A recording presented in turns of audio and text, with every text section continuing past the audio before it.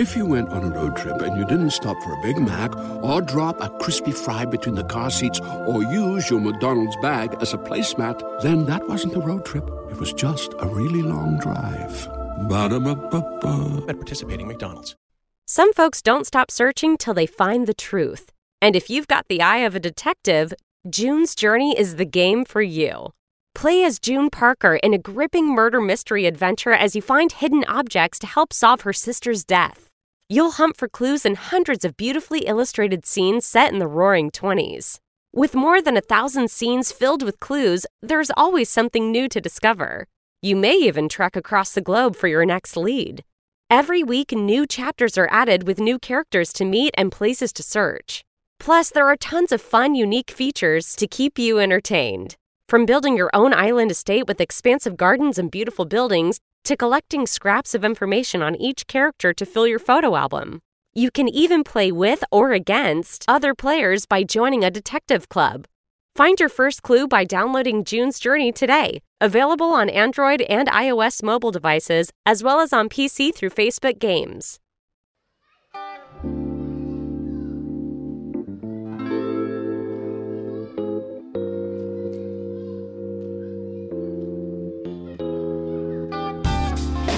I created a space where we can celebrate the unsung and the undervalued. A place where we focus on the many talents and influences for women within the culture, in hopes to inspire women everywhere to overcome adversity in a male-dominated world. Welcome to Woman in Hip Hop.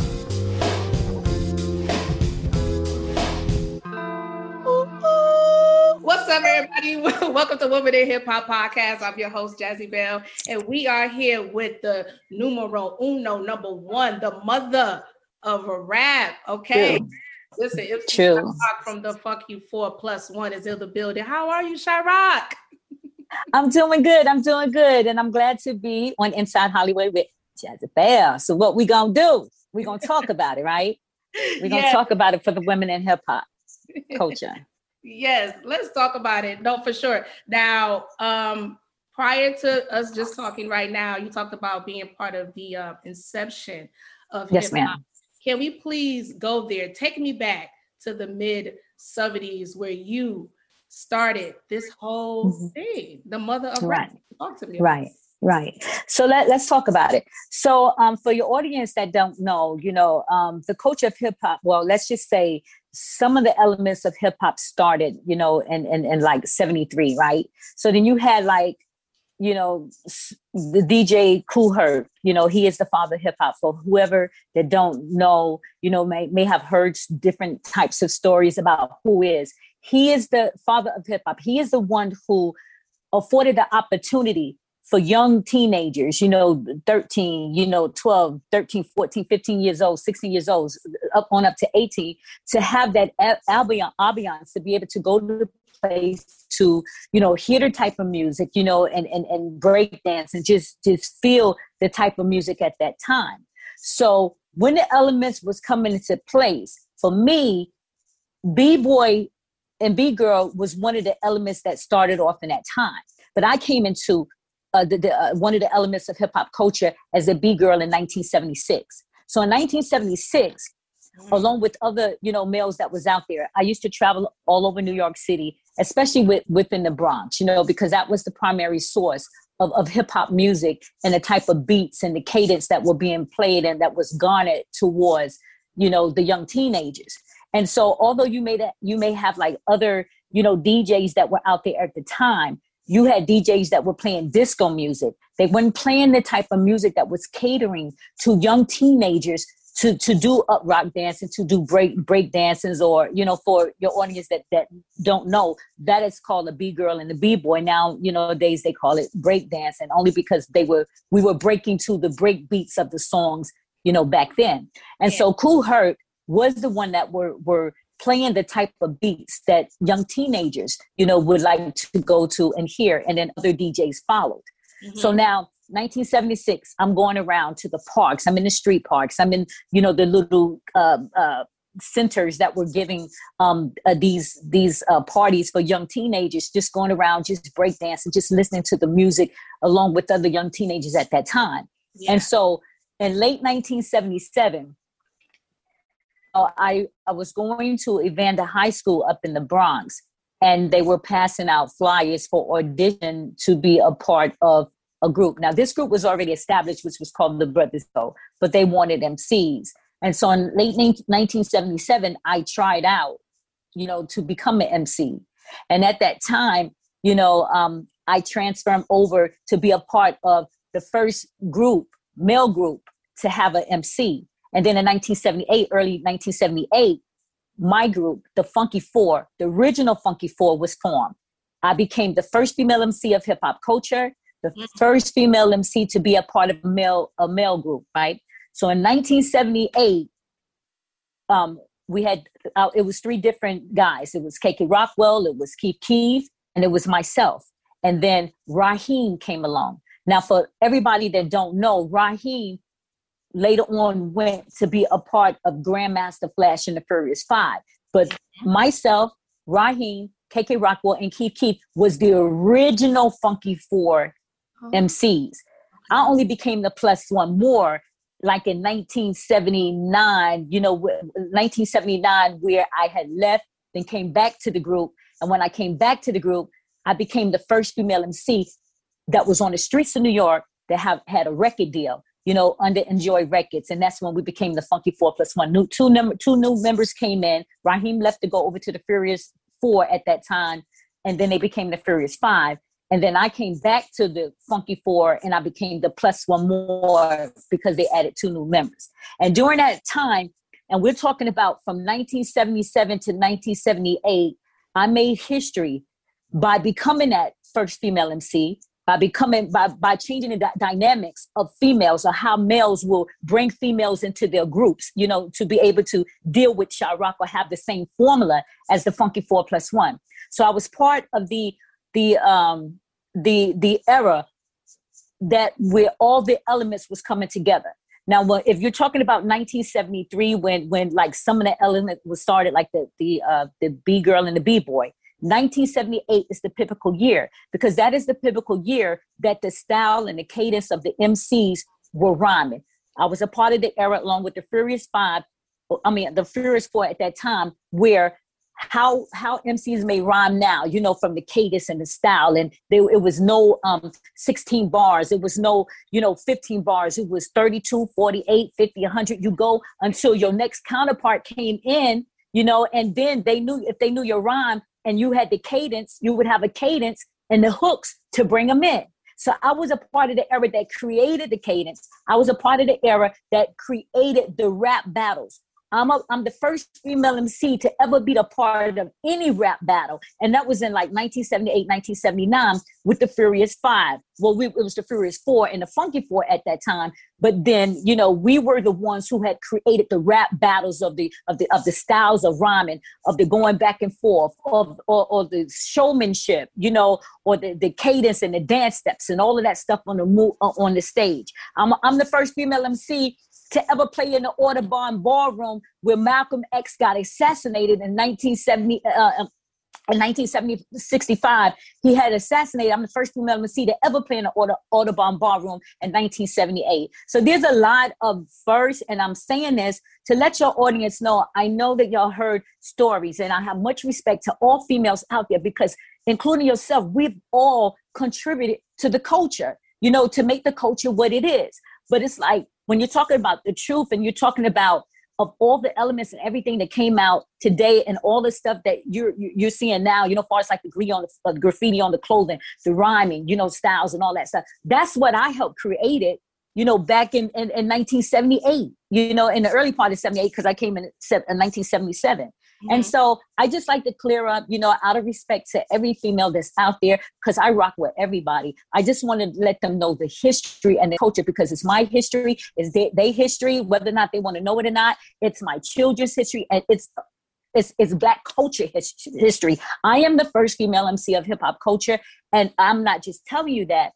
From cassette tapes to videos to footage to actual videos of me showing me in action. You know what I'm saying? In 1978, you could find it in Cornell University. You could find it in Smithsonian Institute. You can find it on the internet. You know, I am the one. I am that female that set it off for every female MC that's out there today, whether or not they know it or they don't know it.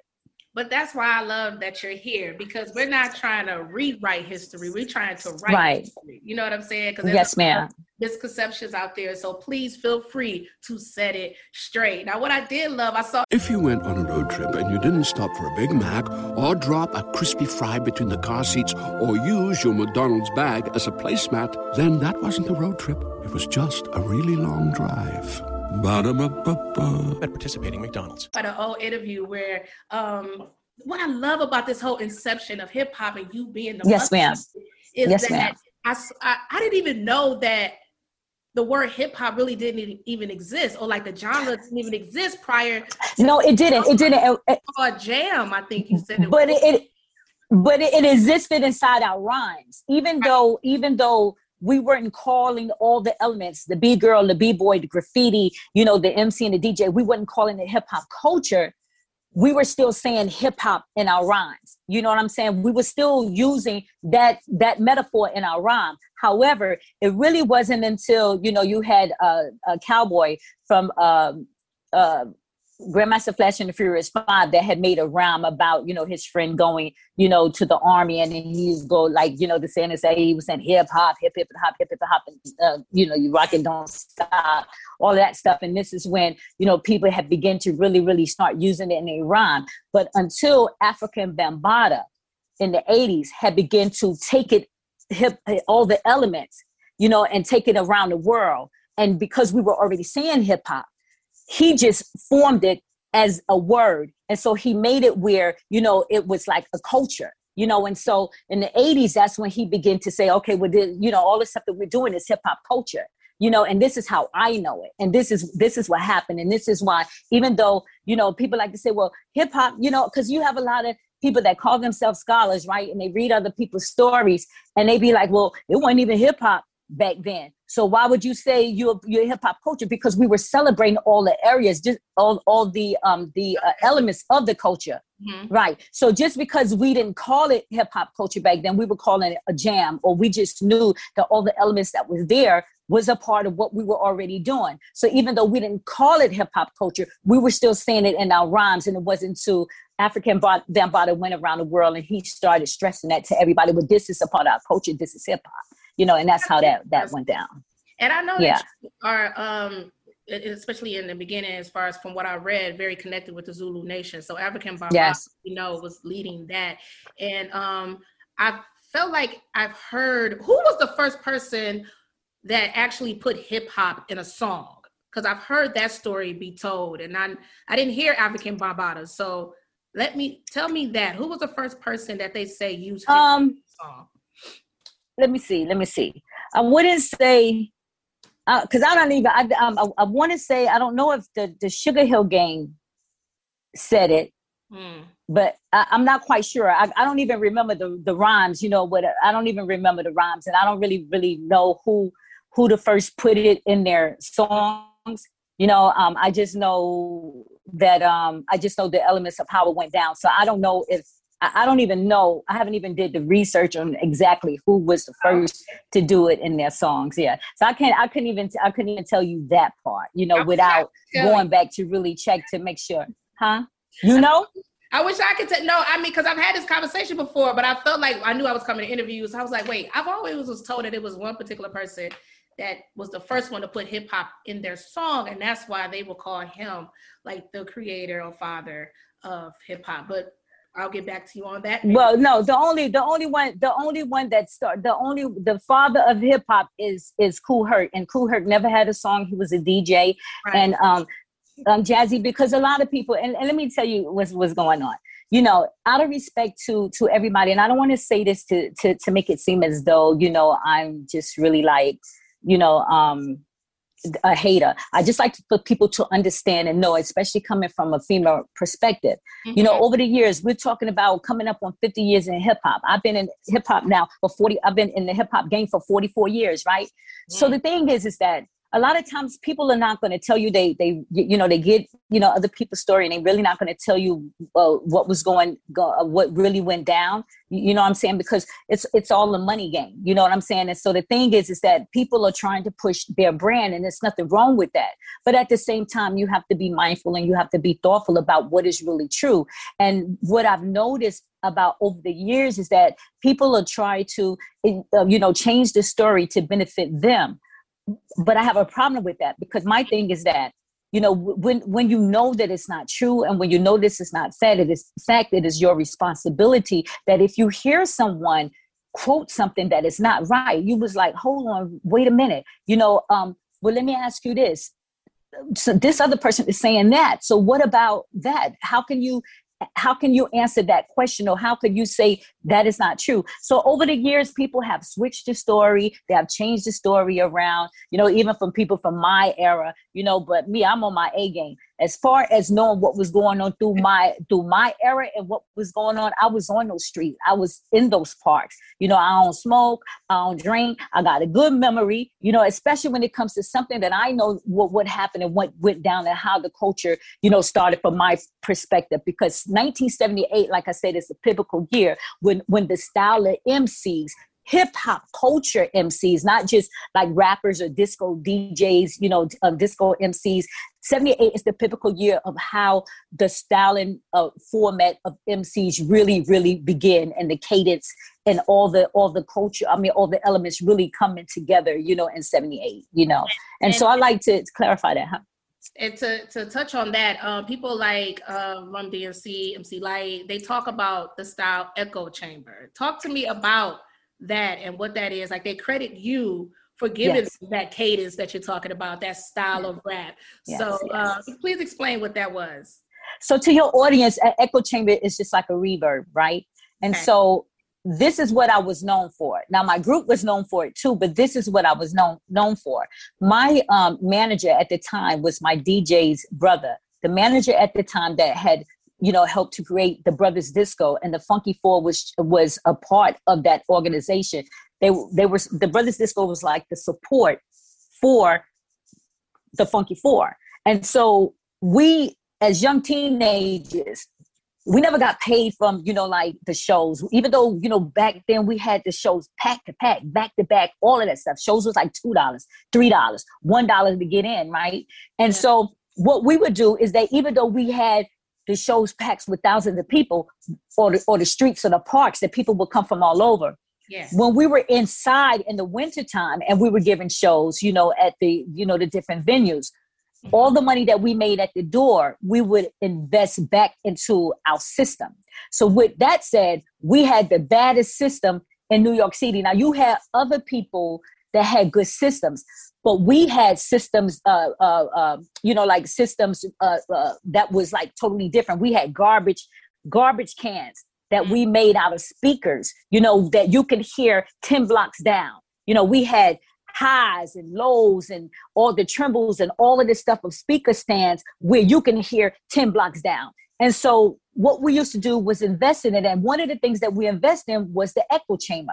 And so whenever I would get on, or the Funky Four would get on, my manager, Jazzy G, he knew my rhymes. Yeah. So what he would do is that every rhyme that I would say, he would put a reverb on the last couple of words. And he would, like, say for instance, if I was like, yes, y'all, yes, y'all, yes, y'all, yes, y'all. He know my rhyme to the T, and he would put a reverb on it so it can echo what I was saying. Yeah. And so, right. And so even though the other guys was doing it too, I had mastered it. And my manager actually mastered my rhymes. And so I was a part of the era of the cassette tape era where they have mixtapes. I helped to create the cassette tape era, which is exactly like mixtape, but only it was on cassette tapes. So when you talk about people like DMC hearing me on the echo chamber, these tapes were traveling all over New York City. They were all up in Connecticut. They was in Washington. And so when they would hear me on the mic and I'm doing a rhyme to all the break beats that I was rhyming to, I would always have the echo chamber behind my voice. So this is what people used to come to the parties to be able to hear me rhyme along with the Funky Four as well echo chamber. And so I think one day I was doing a Sirius X, had gave my own radio back in I think it was 2014, something like that. So I did it, and when DMC he had his own show. He was doing an interview, and he heard that I was in another. 1 second, Sha. The Wi-Fi is tend to be messing up right now. Can you hear me?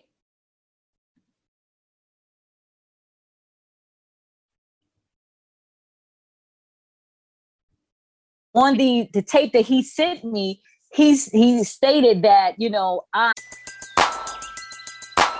Who needs an alarm in the morning when McDonald's has sausage, egg, and cheese McGriddles and a breakfast cutoff? Ba-da-ba-ba-ba. I, was the one who had influenced them to put the echo behind their voices when they heard my tapes. Right. And then they said, okay, yeah, right. So they told Jam Master Jay, their DJ, to say, okay, when we go into the studio, you put all this together. I want you to make me sound like Sha Rock on the echo chamber, which, not as a female, but as the timing of the echo chamber and how I would, rhyme to the rhymes in the echo chamber would catch my rhymes, And so I think that's what it's like. Some folks don't stop till they find the truth. June's Journey is a roaring 20s murder mystery hidden object game. Find your first clue by downloading June's Journey today. Available on Android or iOS devices and on PC through Facebook Games. So if you guys are listening, she just said she is the one that influenced the I did. Run, yes, the great Run DMC. Look, that's not what I say. That's what DMC say. That come out of his mouth. So to your audience, I'm trying to be respectful, but that's what he said, and I didn't know at the time that I had influenced them into putting the echo chamber behind their voices when they did their songs for the Tougher Than Leather album. Yes, ma'am. Tougher Than Leather. Yes. So see, I just say that just so people can understand, your influence, your impact, and your story, and the importance of your presence in hip hop. That's what this whole interview is about. Yes, ma'am. So congratulations on your 40th anniversary. I believe it was February 14th in 1981. Yes. 1981 is when you appeared on SNL, and you were the first female rapper to appear on national television. Thank you. Rapping, thank you. Mike busted the mic. So listen, we can dispute this all day long, which I don't think is a dispute. Everyone that I ask, they give you your props, and we'll talk further about. Well, some people don't know. Some people don't know. Yeah. We'll talk about all of that. Okay, great. But the point of this interview is that I want people to know, and 40 years ago, just a couple of weeks ago, February 14th is when you appeared on SNL with your group, the Funky 4+1, with Blondie. Talk to me about that. Take me to that moment, how that all came into fruition for you. So Jazzy, to your audience, what happened was we were on the first rap tour ever. And this is back in 1980, 82, 84. We were on the first rap tour ever, right? And the first rap tour ever was Sugar Hill Records, because we were signed to Sugar Hill Records at the time. So we were out there with Grandmaster Flash and the Furious 5, of course, the Funky Four, Sequence, Angie B. A lot of y'all know them as Angie Stone. We were on tour together. That was like my best friend, and all that stuff. So we were out there together with the Gap Band, with Sky. Then there was a Tranquilitous guy that was out there too, Wayne and Charlie. So we were touring states all over. And so what happened was, while we were out there on tour, we had gotten a call from the label, and they were saying, listen, Deborah Harry, which is from the group Blondie, she's hosting Saturday Night Live, and she wants y'all to perform, on Saturday Night Live. Now, Deborah Harry knew about Grandmaster Flash and the Furious 5. She could have went to them and she could have got them. The thing is that she wanted the Funky Four. Why? Because even though we were on the streets together with Grandmaster Flash and the Furious Five, we had a different element. We were always, we were family, but we were always, competing against each other. Like but one of the, you said what? You said what? Like a friendly competition. Yeah, but it wasn't friendly when we was on that stage. We went for bros. We was battling. You know what I'm saying? We would MC battles, so we would work hard to be able to, not in a disrespectful battling way, but in cadence and rhyme format, and the lyrical type styles of the way that we would perform, with showmanship.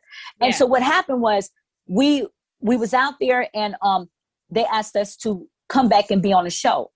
So she could have gotten Grandmaster Flash and the Furious Five, but she chose the Funky Four because I was a female. Plus, we looked innocent. We were young, looked innocent. And she wanted the world to see what we were doing back in the Bronx or back in New York City.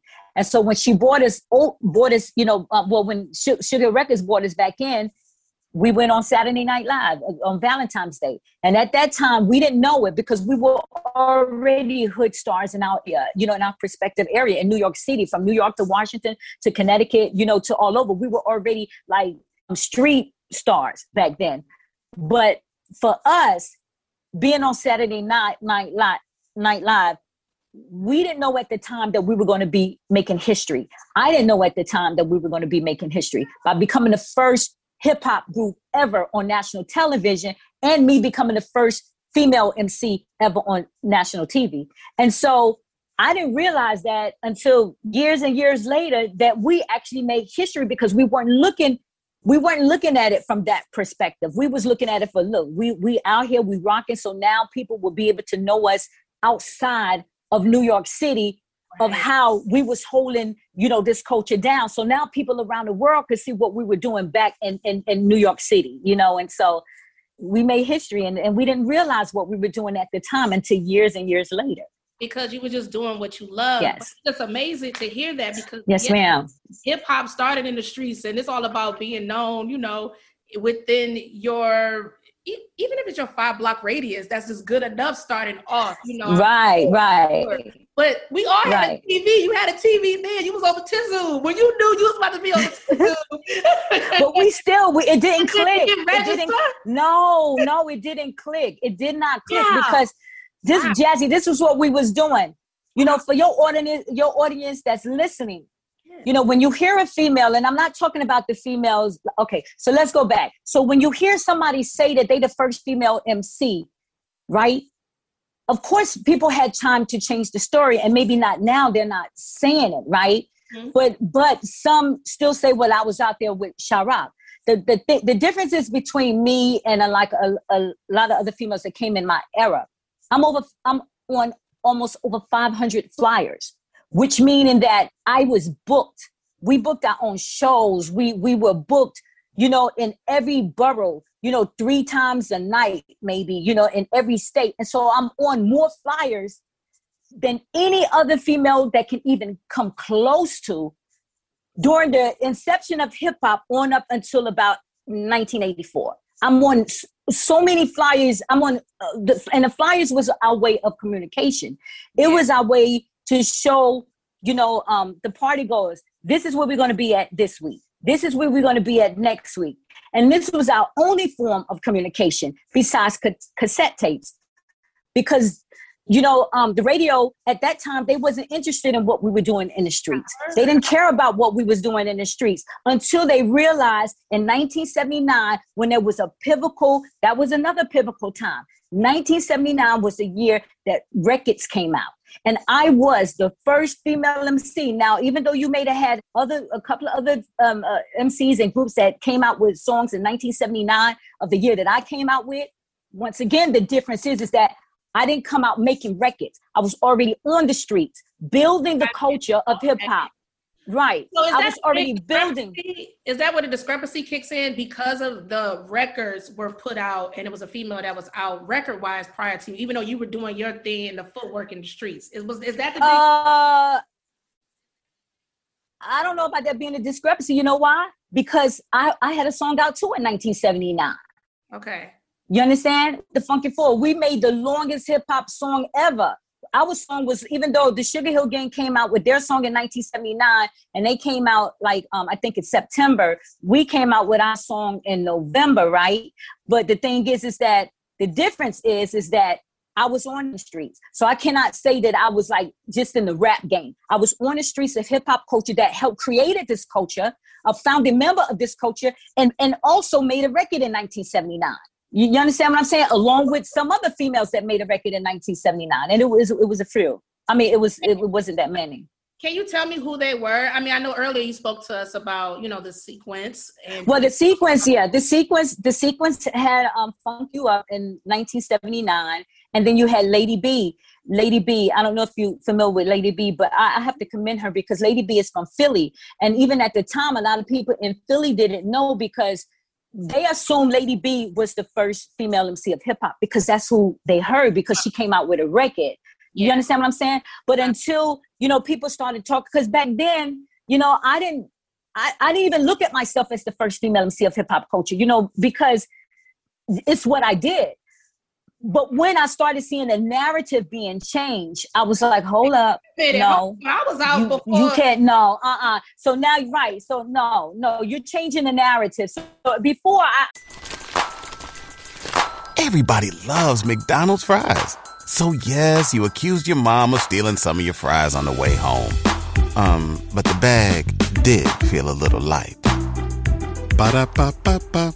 I just let it because I know what I did. And I thought that because the information was out there, the cassette tapes was out there, the flyers was out there and the visuals out there that people knew.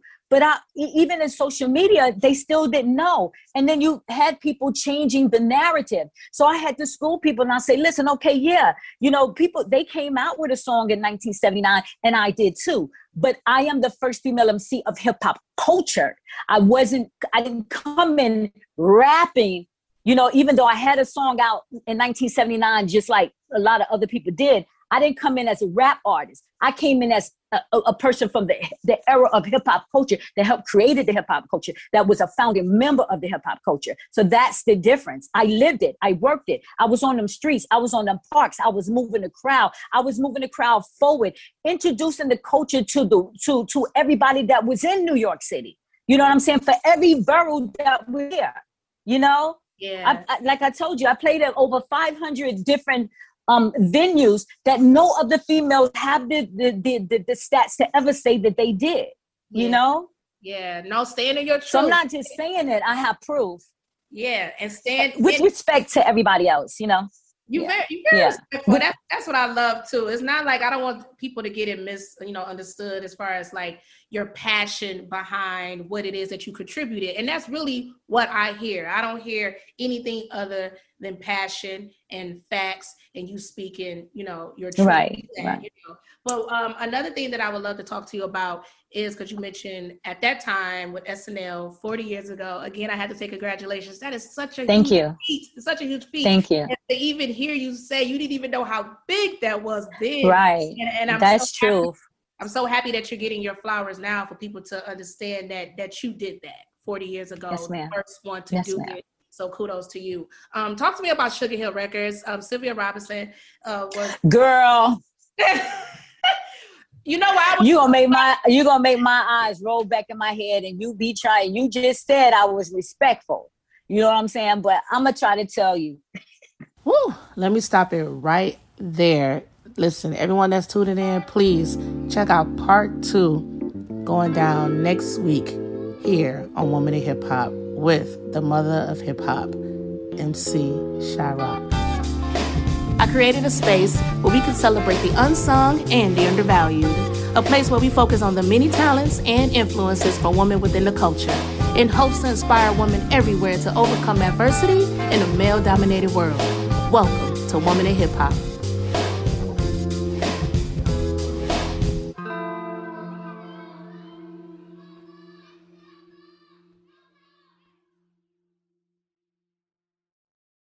Some folks don't stop searching till they find the truth. And if you've got the eye of a detective, June's Journey is the game for you. Play as June Parker in a gripping murder mystery adventure as you find hidden objects to help solve her sister's death. You'll hunt for clues in hundreds of beautifully illustrated scenes set in the Roaring '20s. With more than 1,000 scenes filled with clues, there's always something new to discover. You may even trek across the globe for your next lead. Every week, new chapters are added with new characters to meet and places to search. Plus, there are tons of fun, unique features to keep you entertained. From building your own island estate with expansive gardens and beautiful buildings, to collecting scraps of information on each character to fill your photo album. You can even play with or against other players by joining a detective club. Find your first clue by downloading June's Journey today. Available on Android and iOS mobile devices, as well as on PC through Facebook Games. Everybody loves McDonald's fries. So yes, you accused your mom of stealing some of your fries on the way home. But the bag did feel a little light. Ba-da-ba-ba-ba.